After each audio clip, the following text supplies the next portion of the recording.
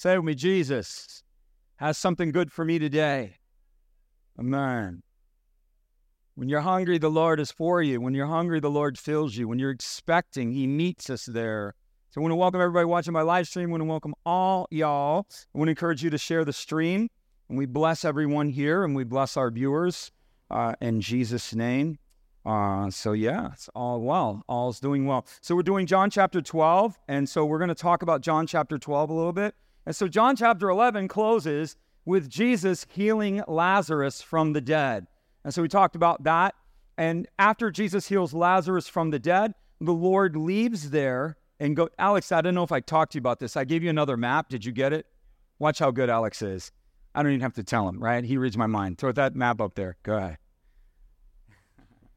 Just trying to give you guys an understanding of where everything's going on. So he heals Lazarus here at Bethany. Bethany is a city outside of Jerusalem. Jesus was over here. There's another Bethany over here. This is where he was when he got the news about Lazarus, and he waited, and then he traveled here, and he raises Lazarus from the dead. And the Bible says after he does that, he goes back north to this town called Ephraim. And the reason that he goes up there is because they wanted to kill him, right? So he kind of heals Lazarus, drops the mic, and then leaves town, and he goes up to Ephraim. And while he's up there, what he does in Ephraim is Luke 17, 18, and 19. There's a ministry that he performed in there, and if you're interested in what Jesus was kind of doing in between, when he left Ephraim when he left Lazarus, went up north, and then he ends up coming back down for the Passover. And so he's going to come back down to Jerusalem. But in between those weeks in between, he goes up to Ephraim and he does a ministry in the north, and he does some amazing things up there as well. John writes this gospel so that you can believe. John's gospel is the gospel of the whosoever. Your name's in the Bible. Do you know that? You're a whosoever.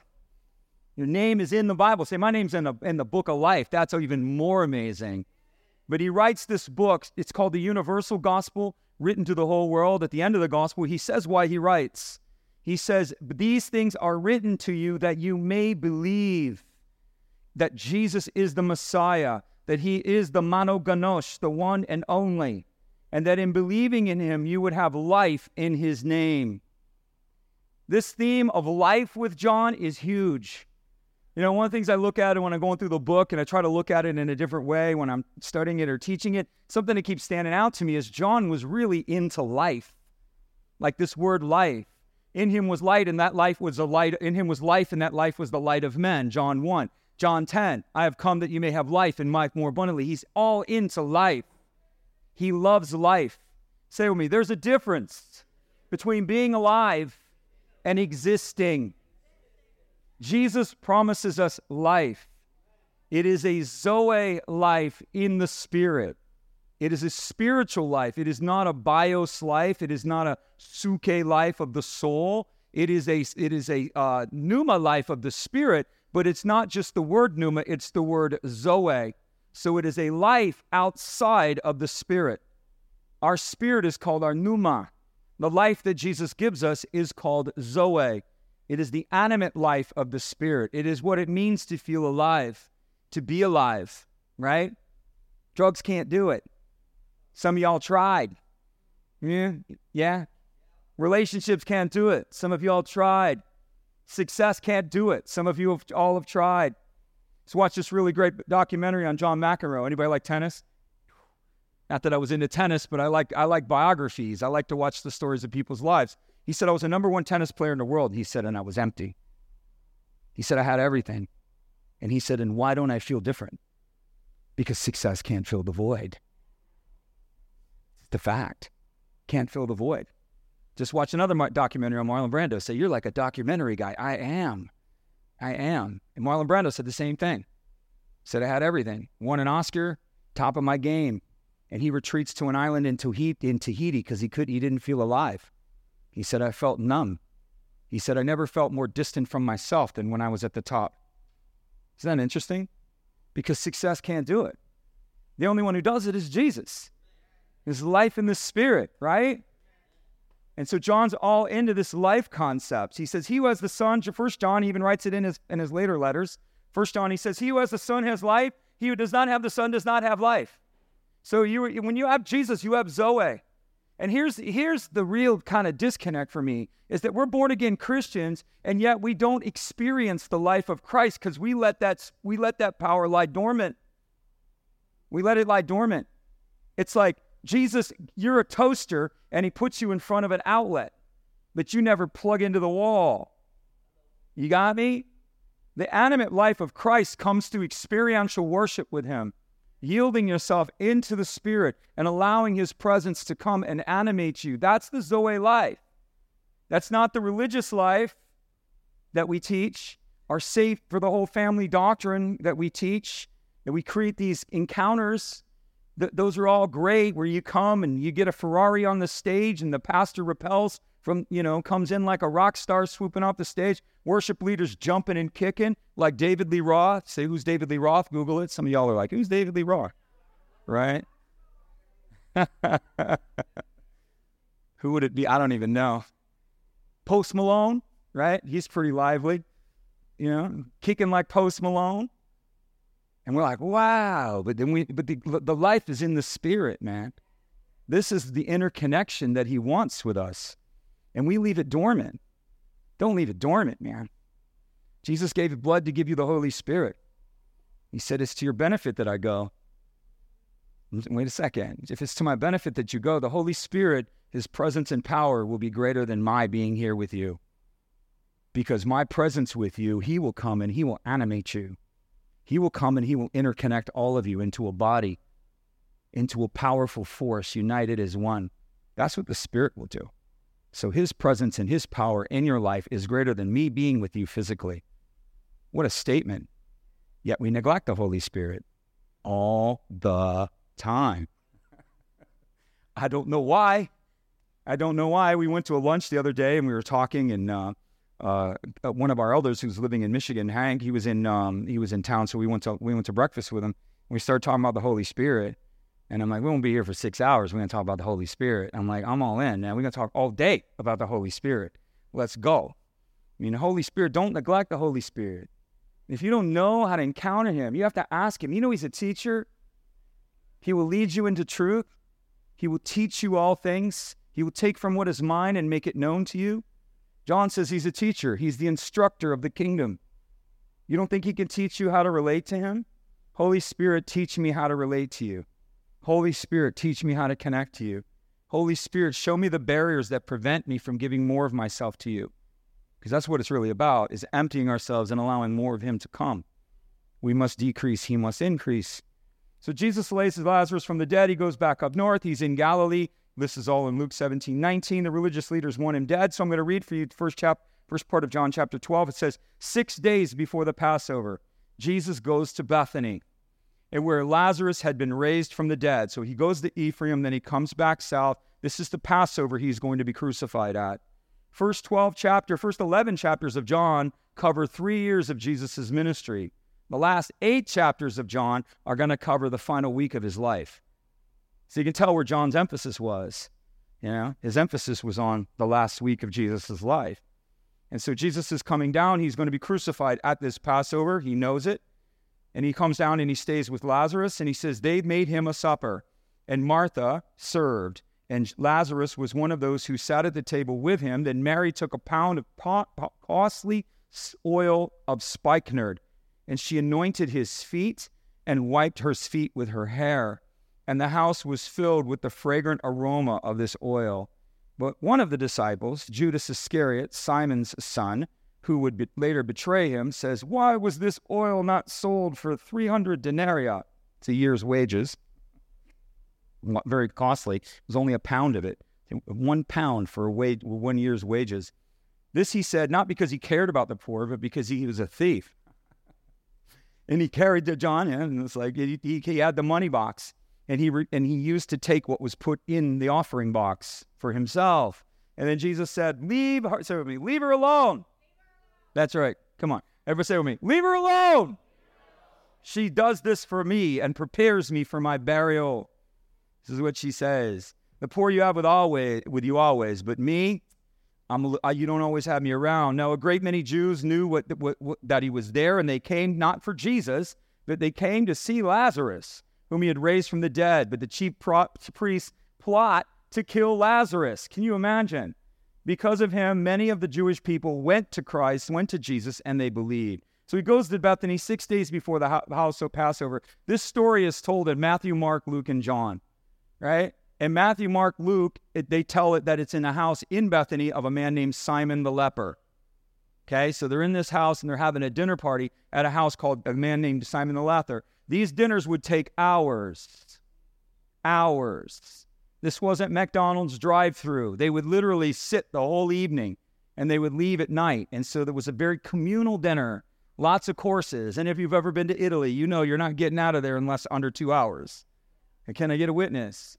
You go to Italy, and you think you're going to get fast food. You're sitting down. You better give yourself 2 hours to eat because the food comes in courses. And they're making it in the back. They're not ripping open a bag and throwing it in the deep fryer. They're literally making it for you. And so long, long dinners. They would take hours. They would recline. And so foot washing and foot cleansing was part of the deal. Usually your feet would be washed when you came in. Why? Because you're laying around a table. You're all laying around a table. Everybody was getting acquainted with each other's feet. You know what I'm saying? So they would typically wash their feet when they came in or have their feet washed. But Mary's doing an anointing here. So you're laying around a table and your feet aren't washed. It's kind of gross, right? You're like, Simon, man, you need to wash those funky corn chip toes, bro. Seriously? You sticking those in my face while I'm trying to eat some food here? What? And all the ladies would be there and they'd be like, oh, wow, is that a pedicure? Where'd you get that pedi at? I love that color. Where did you get that color at? So there was an acquaintance with people's feet, which is another thing that comes to mind. Jesus has had an integrated dinner party. Men and women together. See, the Jews had these rules where the men didn't eat with the women. Their rule's not his. Every time you see Jesus at a dinner, he's at an integrated dinner party. He goes to the house of Simon the tax collector. It's an integrated dinner party. It wasn't women over here, men over here. That was a rowdy party. Jesus would be at Simon's house. These are tax collectors. These are brothers who had a lot of money, and they were religious outcasts or spiritual outcasts. They were loaded with coin, so there'd be probably, I don't even know what the flex is on the liquor, but, Johnny Walker, they would be flexing it all. They'd be popping bottles. That's what they would be doing. There'd be women sitting on the brother's lap watching Jesus teach. They didn't have any heirs. These were the people that they were. And Jesus sat among them while they're popping bottles and there's prostitutes in the room. And he's there and he's teaching them. And he's at an integrated dinner party. The house of the broken. He's in Bethany. He's at the house of the broken. Right? We're so high and tight. We're so religious. We don't realize Jesus goes to the house of the broken. He goes to the house of the broken. The most powerful stories of Jesus of the Gospels come out of the house of the broken. Bethany means house of the broken, outcasts. They couldn't stay in Jerusalem. Oh, no. Tony, we love you and all, but, the reputation of your whoever, you can't stay here, you got to go live in Bethany. Now, you can be close, but they were all rules that God never laid down. And so you see Jesus not abiding by their rules because they weren't his rules. They were cultural rules, church rules, not kingdom rules, church rules. Your rules, not mine. That blows the hair back on some people's, blows the doily off some of these churches' heads, because they're your rules, not mine. He's at an integrated dinner party. If you contrast that with what he was doing at Galilee at another Simon's house, he's in Galilee and he's at the Simon, the Pharisee's house. And it's all the religious, home. All the stuffed shirts are in the room. The righteous, the religiously correct, they're all in the room. And a woman comes in. This is another place where Jesus had his feet washed and she starts weeping. She was healed by Jesus and she was freed by Jesus, and she's weeping over his feet with tears and washing her hair with his tears. And the religious Pharisee's like, this guy was a prophet. He would know what manner of woman is touching him. Yeah? There weren't any women in the room. That was the only woman. So here's a bigger question. Here's the bigger question. How did Simon know she was a prostitute? And here's another question. How was it that she could get into Simon's gated community oh so easily? Has she been there before, Simon? little hypocrisy in your face, Simon? He said, Simon, when I came to your house, you offered me nothing. You honored me in no way. Because they all were used to honoring themselves. They would honor themselves. That's the way they would do, just religiously honoring themselves. Modern day academia, think of the Oscars where everybody just accolades themselves, right? You ever watch the Oscars? It's just, oh, you're just an amazing artist. You're just a world changer. You're an actor, But where everybody just honors themselves. It's a complete and total exercise in narcissism. And that's the way these guys were. It was just a narcissist. Oh, Dr. So-and-so, you're just so amazing. Oh. Right? And Jesus said, you paid me no honor. He wasn't even asking for it, but he notices it when it's not there. Because honor creates access. And that woman could access him because she honored him. She honored him. She had nothing to give him but gratitude. Huh? Interesting. Just a thought. That's all we're doing. So 3 years, so this is where we're at. So people are making a special trip to Bethany. So here's what's going on. The Passover's coming, right?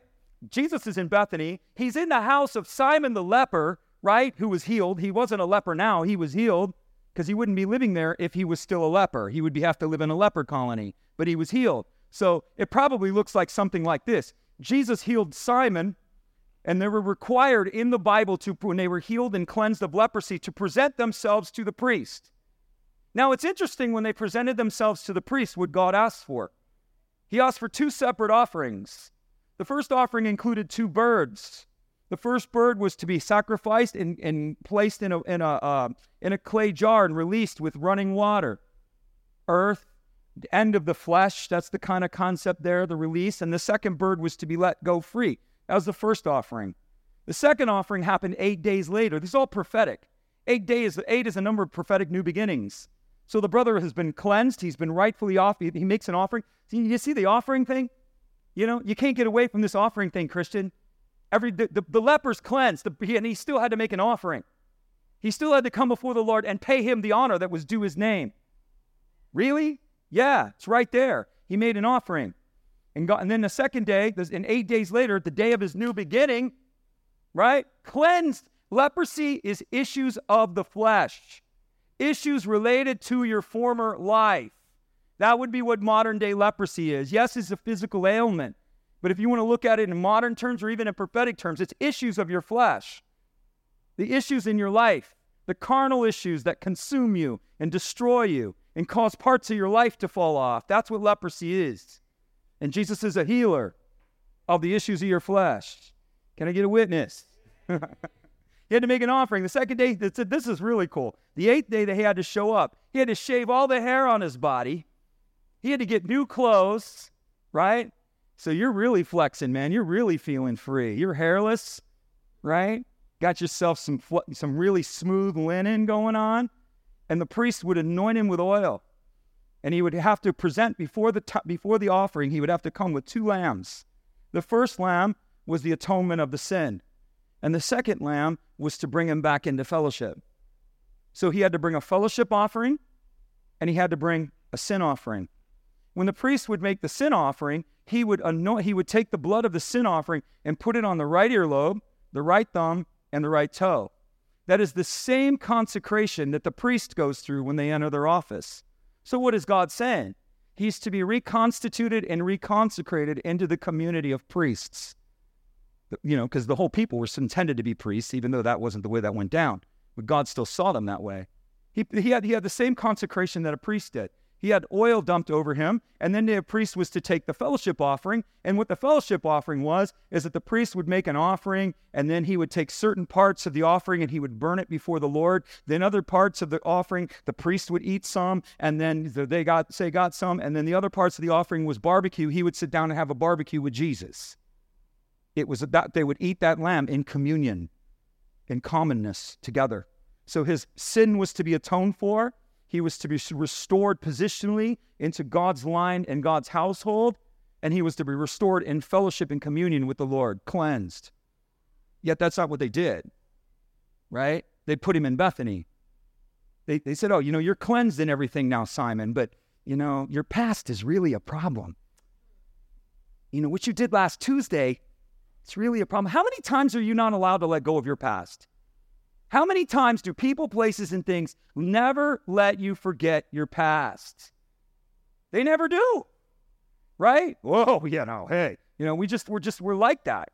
We're judgmental, arrogant people who like to judge people, put them down, and leave them enslaved. How many times can you not let go of your past? You can't let go of your past. You're enslaved to a standard that God does not place upon you. You're born again. You're cleansed of the issues of your flesh. Hallelujah. Say it doesn't look like it. Doesn't matter. He calls you what you are long before you get there. You've all got dysfunctions. Don't hide it, right? We're all here together. Jesus is here. Tell the truth, right? You're egotistical, arrogant. You don't listen sometimes. You're broken. You're fallen. You try and it's not good enough. Things fall apart. You put it back together. They fall apart. We're all broken people. We all have issues. But positionally, you are restored and you are accepted in fellowship. They would never let them forget their past. You do not have to carry the labels of somebody else's version of you. You don't. The only label you're required to carry is the label that God puts on you. You are not, say with me, I am not my past. I am not my choices. I am not my failures. I am not my successes. I am not my present. I am not even my future. I am who Jesus says I am. Your identity doesn't come from any of those things. It comes through him. And when you got that right, you can live towards that. That's really the issue. We hear too much noise, and we let people relegate us to Bethany when God's not expecting you to be in Bethany. That was not his rules. He didn't lay that down. That's why he didn't have a problem going there. It's not, these are your crazy rules. These are your psychopathic rules. Did I say that? No. Then we're not exiled, man. I'm coming to your house. I mean, you see it all the time. Zacchaeus, he goes to Zacchaeus' house. It's nuts. He goes to integrated dinner parties. So he's at Bethany. So what's happening is they're at Bethany and Passover's coming. So all of the people are coming to Jerusalem. They're coming for the party because Passover was a party. Woo, we go into the Passover. Oh yeah, it was a week long. You imagine a week-long party? And some of the families are like, oh my gosh, that would be the camping trip from hell. But anyway, it was a week-long party. And all the people were coming. They were required to come. And they're all taking excursions to Bethany because it was just a few miles away. They're all renting scooters, going to go out and see the guy that was raised from the dead doing bus tours to Bethany. Standing outside Lazarus' house, coming for the show. Lazarus is popping, huh? But he's got haters. Somebody say it. I know it's slang, but you can say it. Say it. If I don't have haters, then I'm not popping. That's right. If you don't have haters, you ain't popping. Lazarus is If you don't have haters, you ain't popping. So if Lazarus is popping and he's got haters, they want to kill him. Thank you. Thank you very much. She's laughing. That's awesome. Right? Jesse's laughing at my jokes. High five, Jesse. Right? I know they're corny, but they're jokes nonetheless. So all these people are coming to Lazarus' house. They want to see Lazarus. All these things are going on, and the people and the priests want to kill him. They can't deny the miracle, so they've got to do damage control. They can't deny the brother was dead. We know that. He's alive now. We got a verifiable, bona fide miracle. We've had a few of these since Jesus showed up, but this one's pretty big because this one goes to the core of resurrection and power. Yeah, they're partying back there. So this one goes to the resurrection and the power. And so they want to kill him. They want to kill him. It's insane. So they call this the anointing at Bethany. I like to call it the dinner party at Bethany because there's all kinds of crazy characters at this dinner party. Having a dinner party, Simon, the former leper's house, with Lazarus there. You imagine what the conversation was going on? So how's it feel to no longer be a leper, Simon? You know what I'm saying? They would be talking like that. Oh, man, dude, you were dead. What did you see? Oh, man, I was dead. I was in this place. I saw this light. I heard Jesus' voice. I mean, it was crazy. And they would be proved that there is an eternal life, that there is an everlasting life, and that they would live forever. That was the testimony Lazarus presented. Is that when you're dead, you ain't dead. Dead doesn't mean you're dead. We live forever. And we will live with him, in him, or we will live without him. The choice of what we do with Jesus has massive consequences. And so the cast of characters, the first character here is Martha. The Bible says Martha served. Martha, I love Martha because Martha gets a bad name. Bad name because we all know the story. Lord, tell Mary to get up and help me. And Jesus says, she's chosen what is necessary right now, Martha. So everything, Martha, busyness. And so as if busyness was a sin. If you know the story of Martha and what actually is going on here, say, well, Martha was a doer. Right? Some of y'all are doers, and people beat you up because you're doers. It was Martha who sent the message to Jesus that Lazarus was sick. She got up and she said, somebody needs to take charge of this situation. Right? Mary was the feeler. So Mary was all distraught and feeling. Martha's like, no. Somebody's got to take charge of it. She not only sent the message for Lazarus for Jesus to come, she went to go find him. She met Jesus halfway. Jesus was on the way and they met together. And then they walked back into Bethany. She did. She was a doer. She took charge. She was serving. Servitude is the highest value of the kingdom culture. It's not diminished. We act like servitude is something, we just got to sit at the feet of Jesus. We got to sit at the feet of Jesus. What Martha missed is in her busyness, she couldn't see the needful thing that was right in front of her. But it doesn't mean that she shouldn't be busy. It doesn't mean that she shouldn't be serving. It's true. Servitude is the highest value of the kingdom. Why? Because it's the nature of the Godhead is servitude. Father serves the Son serves the Spirit serves the Son, Spirit serves the Father, Jesus serves the Father, Jesus serves the Spirit. They're mutually serving one another. It's mutual servitude. It's the very nature and essence of the heart of God. They're preferring one another. It's what it is. It's a preference, one to the other. It's a love relationship. None of them are exalting themselves above the other. They are working collaboratively to bring about the common goal of the counsel of the Godhead. Servitude is high. It's the nature of the Trinity. It is commanded of us. We are commanded to serve. You know what Luke 12 tells us? In the kingdom, you know who serves the servants? Who will serve the servants in the kingdom? Anybody have an idea? His name starts with a J. His name is Jesus. The Bible tells us Jesus will serve those who served him, not those who followed him or claimed his name, because servitude doesn't look like that. Servitude is not that. Servitude is service to his house, service to his people, and service to his purposes. And servitude costs you something. Jesus wants servitude and not complaining. Just a thought. So here's Luke 12. Let your waist be girded and light your lamp with fire. We're supposed to be burning, alive. And you yourselves be like men who serve the master. When he returns from the wedding, when he comes and knocks, they will open to him immediately. And blessed are those who are serving and waiting for the master. For when he comes, will he find them watching? Assuredly, I say to you, he will gird himself, and he will eat and serve them. Jesus will serve those who serve him. There's a special meal, and not everybody's going to be there. The ones who serve him, now that doesn't mean anything in the kingdom. There's going to be a little special sesh for all those who serve Jesus.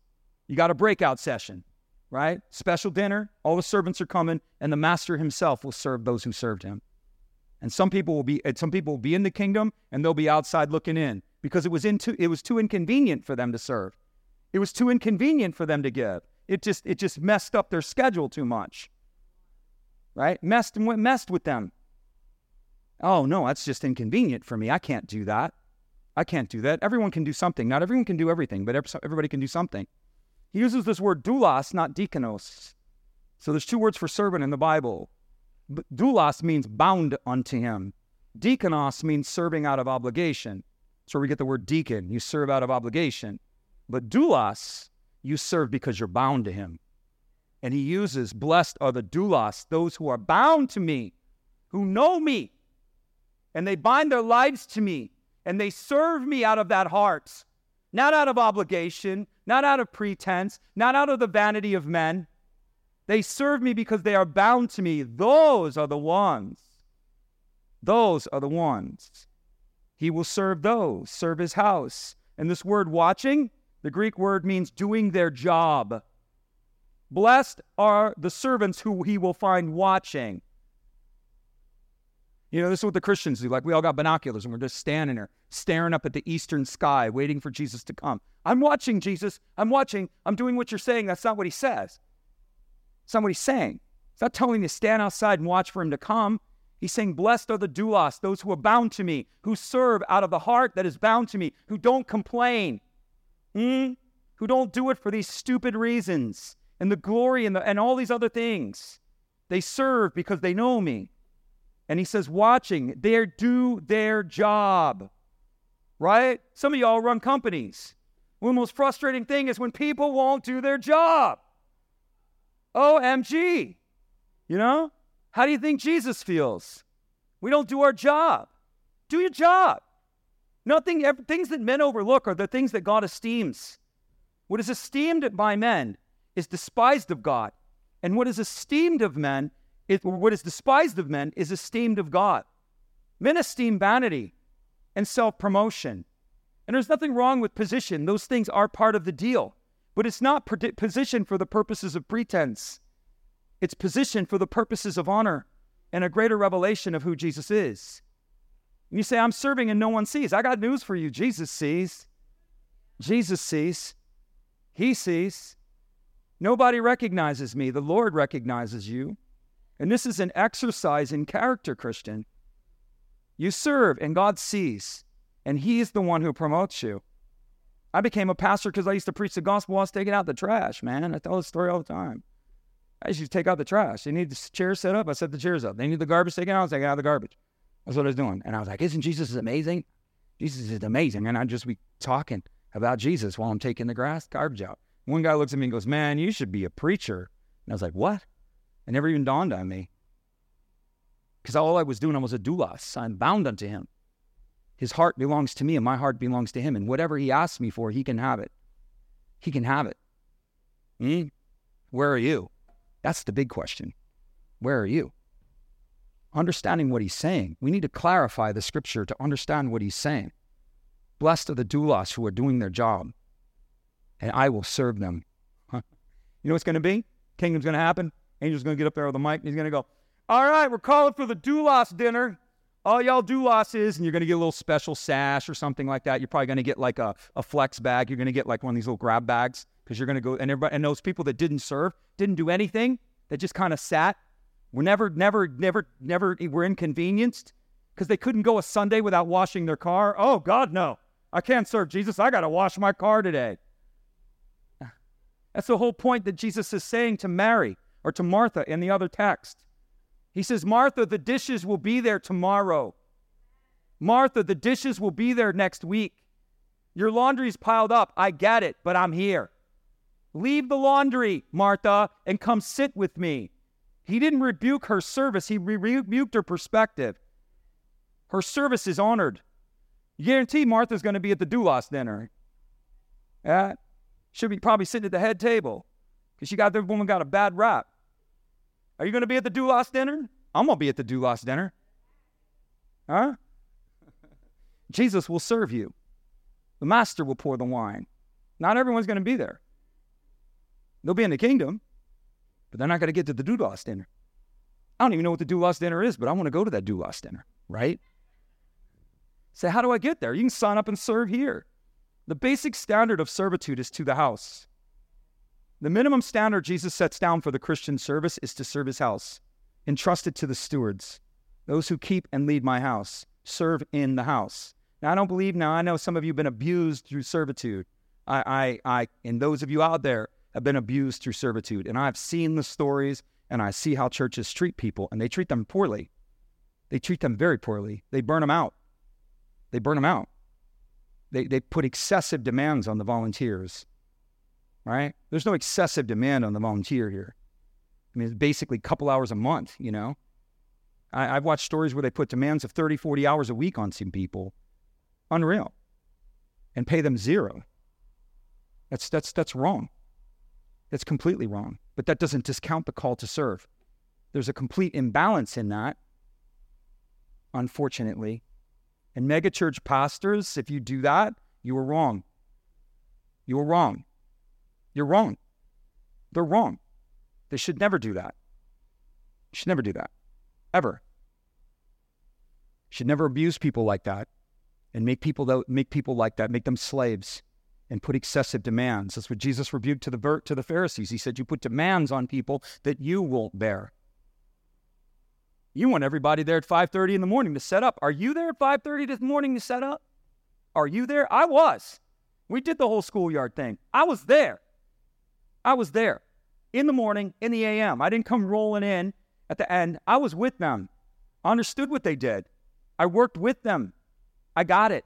And if I wasn't willing to set up the chairs at 5:30 in the morning, then I shouldn't expect that of other people. I don't, Pastor, I don't understand that. Then you don't understand what God expects of servitude. You don't get it at all. And if you're putting demands on people that that you yourself will not bear, you're expecting too much. You don't want to bear it, but you expect everybody else to bear that burden. That's wrong. That's when everything is out of balance and out of whack. Creating teams where people serve, creating teams where people commit amounts of hours and give, we all should give. All should give, but we shouldn't be abused. And that's another story for another day, but that needs to be said. Because even when I say you need to serve the house, there are people immediately that cringe because they've been traumatized through abusive ministries that do nothing but take advantage of those people. That happens. Then you got the heartfelt people that just want to serve, and then you got this other group over here that won't do anything. I don't do anything. It's too inconvenient for me. Oh, no, I can't do that. That's inconvenient. That group needs to inconvenience themselves a little bit. If you're in that crowd, you need to inconvenience yourself a little bit. Just saying. So here you have Mary going to the doulas dinner. Or Mary, you have Martha. She shows us God wants servitude and not complaining. The Bible is extremely clear on this. You want to serve, you want to get involved, we have sign-ups. You can absolutely do that and get involved and be a part of what God's doing here. And you get to come to a killer party. You get to come to your own we do a doulas dinner, don't we, Marcus? Every Christmas, we do a doulas dinner. As we're on earth as it is in heaven, that's what we believe. So we do a really beautiful Christmas party for all of those people who serve here. It's our own doulas dinner. Then we have Mary. She's the next character here. She's the feeler.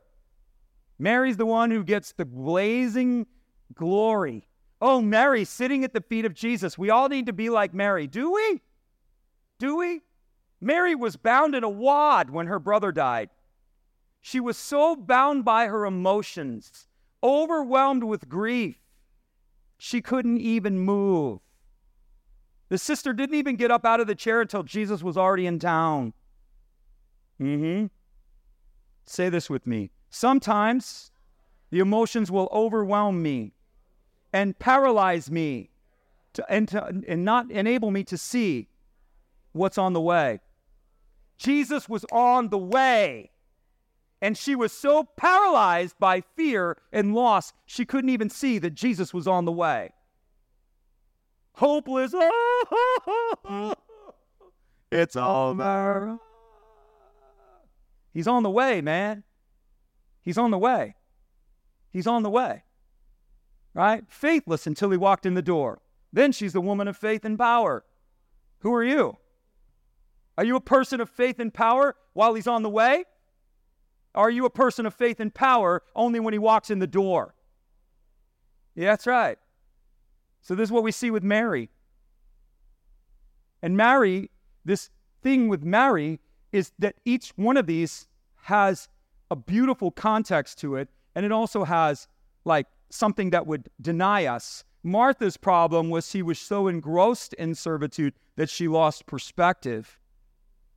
Mary's issue was she was so bound with feeling that she couldn't see what was coming.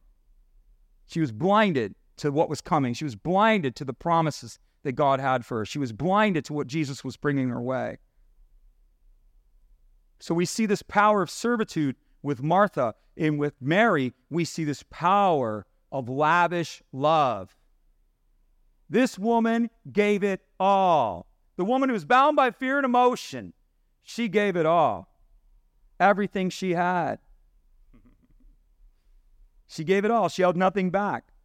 She goes and brings a pound of costly spikenard bound in alabaster box. Whole story there. Spikenard is extremely expensive. It was the embalming ointment of the pharaohs. The Jews carried embalming ointment even though they didn't embalm, but they carried the spice tradition from the pharaohs. The pharaohs are from the Egyptians.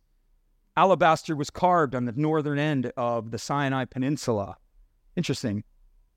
Yeah. Spikenard, alabaster. Some believe this was so costly as they believe it was an heirloom. They believe this traced back to the Exodus itself. Now, wouldn't that be? Now, you can't prove that, but it's plausible. She anoints the Passover lamb with an ointment that was brought out. That's freaking killer, right? That's amazing. Now, is that true or not? I don't know. But it makes a beautiful prophetic story. And if you look at it in context, you can see where alabaster came from. It came from the peninsula of the Sinai. And the Jews, the Egyptians, were big traders in spikenard.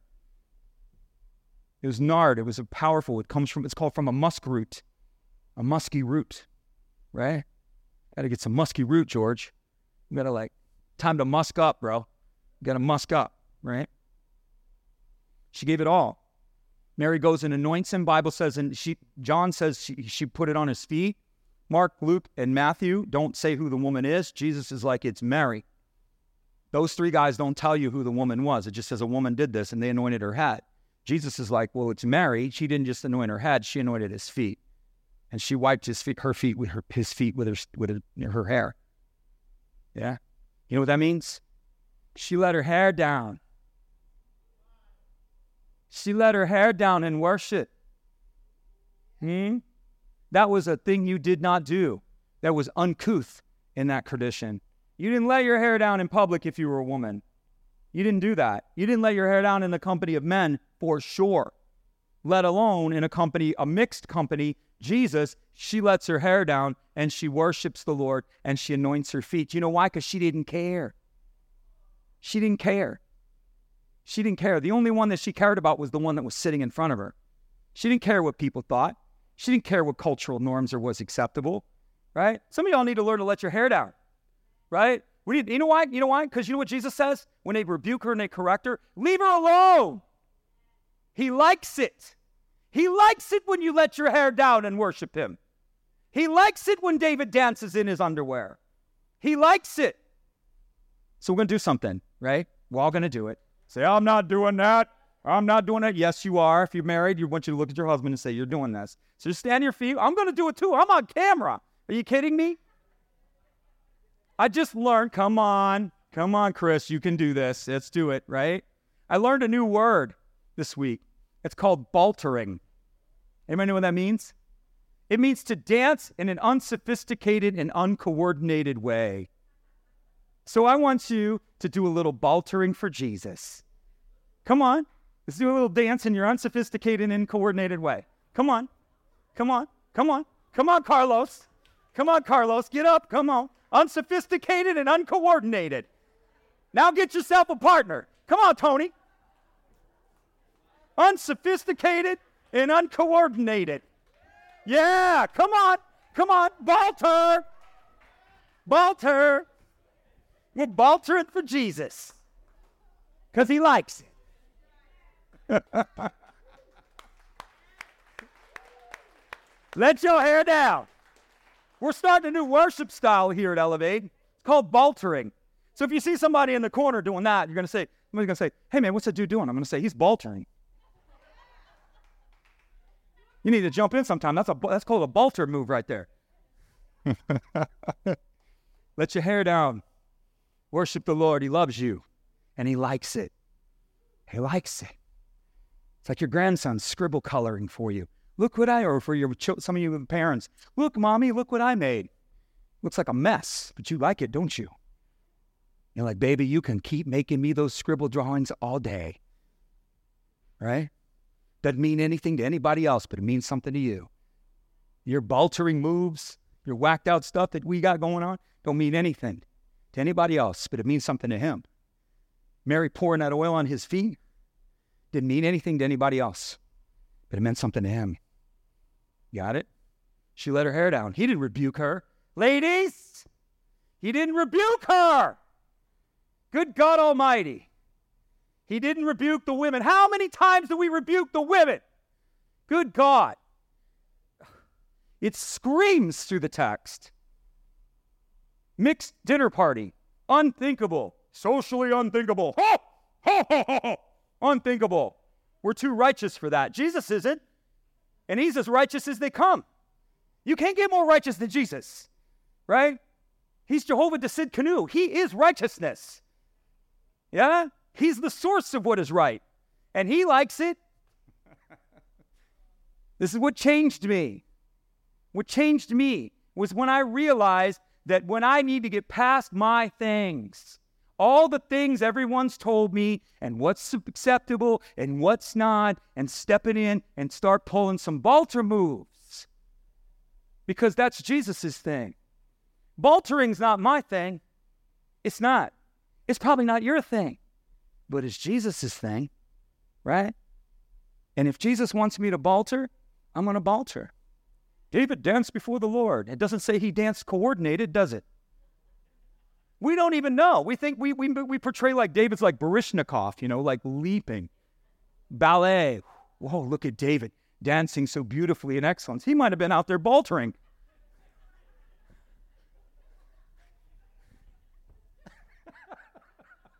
We don't know.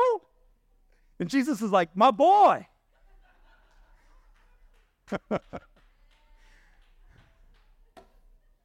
And then we got Judas. He's at the dinner party through you. You know why Judas criticized? This is what we said. You know what actually the Bible says in Matthew? That it wasn't just Judas. They all chimed in. All the disciples chimed in, judging the woman. Ha! Why is this being wasted? Does this woman not know? Is she ignorant? Is she foolish? What's wrong with her? They all chimed in. So Matthew tells us. It wasn't just Judas. Judas led the charge. And they were all like, yeah. Not to be left out. If you're sounding righteous, Judas, then we want to sound righteous too. Yeah. Judas was not free in his own heart, so he despised those who were. He was not free in his own heart, so he despised those who were. He sounded noble. Oh, this should be sold and given to the poor. John's a commentator. John was probably more opinionated than people believe. Everybody thinks Peter was opinionated. John was very opinionated. He's given his opinion right here. When he talks about living water, he says, this was done by the Holy Spirit. So he spoke of the Holy Spirit. When they run to the tomb, John says, the disciple whom Jesus loved outran Peter. I just want everybody to know that I beat Peter in a track meet to the tomb, right? He's very opinionated. He used the pen. He says right here, Judas is a thief. Judas was a thief. Judas didn't care. And right after this, Judas goes and makes a deal. When he realizes he's not going to get the 300 denarii in the money box, he goes and cuts a deal with the priest right after this. He was critical, he was indifferent, and he was judgmental. This is what we have to look at in our lives. The nature of Judas is critical, indifferent, and judgmental to the freedom that Jesus brings to us. We look at things critically, we look at things judgmentally, and we look at things with indifference. Which means it doesn't matter. And we do the same thing to ourselves. We critique ourselves to no end. I think the most painful thing is critics are critical of themselves. When people are painfully critical of others because they're painfully critical of themselves. Jesus is never critical of you. He corrects you, but he doesn't criticize you.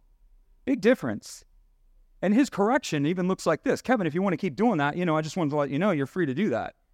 But if you would like, I can show you a more excellent way. But hey, it's up to you. He corrects you, but he doesn't criticize you. He doesn't judge you, yet we judge ourselves. And when we judge ourselves, we judge everything. That doesn't mean there's no right and wrong, right? That's not what it's talking about. Or we become indifferent. We don't care. Woman's washing Jesus' feet with his hair, and 12 disciples don't care. They don't care. They don't care. You see how disconnected from honor they were? They needed the Holy Spirit to wake them up. They needed the Holy Spirit to go. That's why when they got the Holy Spirit, they were like, oh, wow, because they were so dull. Jesus even asks him, have I been with you this long and you're still so dull? Are you still so blind? Walking with me for 3 years and you're still so dull, you don't get this? You don't understand this? High expectation. That's a very high expectation. I would be like, I don't know if I would get it after 3 years. You know what I'm saying? He's speaking kingdom to these people and he's expecting them to know it 3 years in. I was like, I don't know if I can handle that one. But they were critical, indifferent, and judgmental. If you are that way and you see that nature, you need to look at yourself first and say, where am I critical of my own self where the Lord is not critical of me? Where am I judgmental of my own self where the Lord is not judgmental of me? Where? I could tell you everywhere. Anywhere that exists, that's not the nature of the Lord. He's not like that. He's not like that at all. His yoke is easy, his burden is light. He wants to draw you forward. He wants to draw you out from where you are. He wants to bring you up, wants to bring you out, and he wants to bring you through. This is who he is. Higher. Not leave you the same. Transformation is the power of this gospel. Indifference, not caring. God has something for you. You should care about that. The Lord has a kingdom. You should care about that.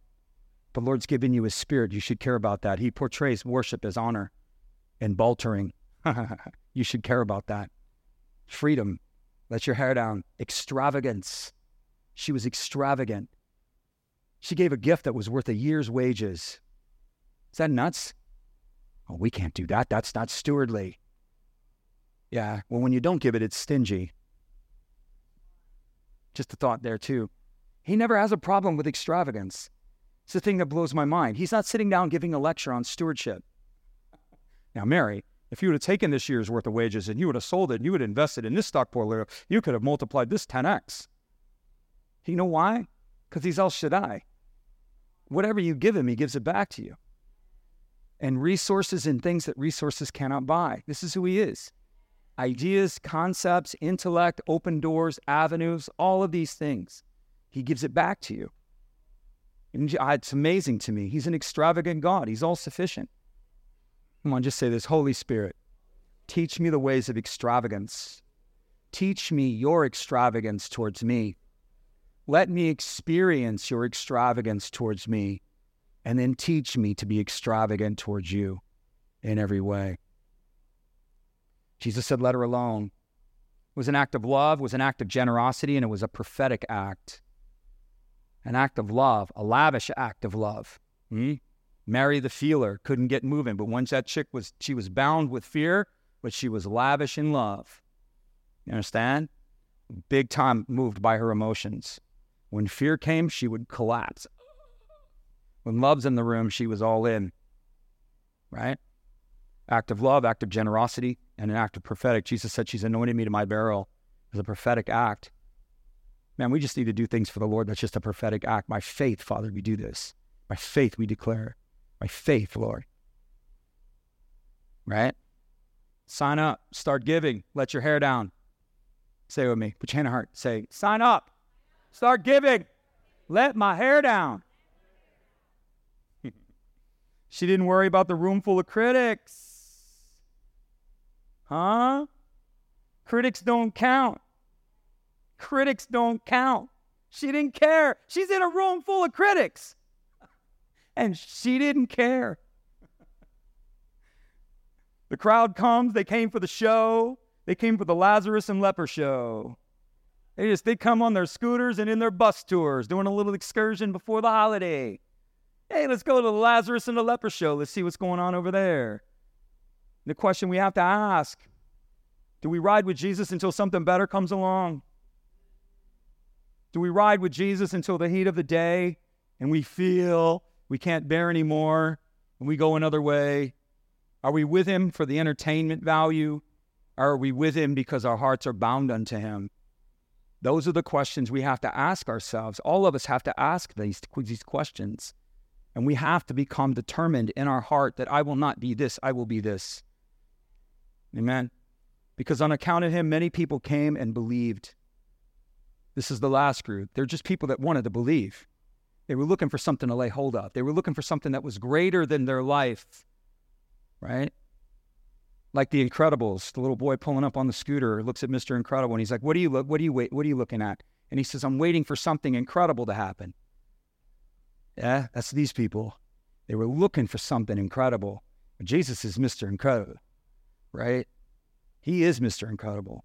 And they wanted something to grab hold of, to lay hold of, that would they could live, that they could be part of something that was greater than themselves.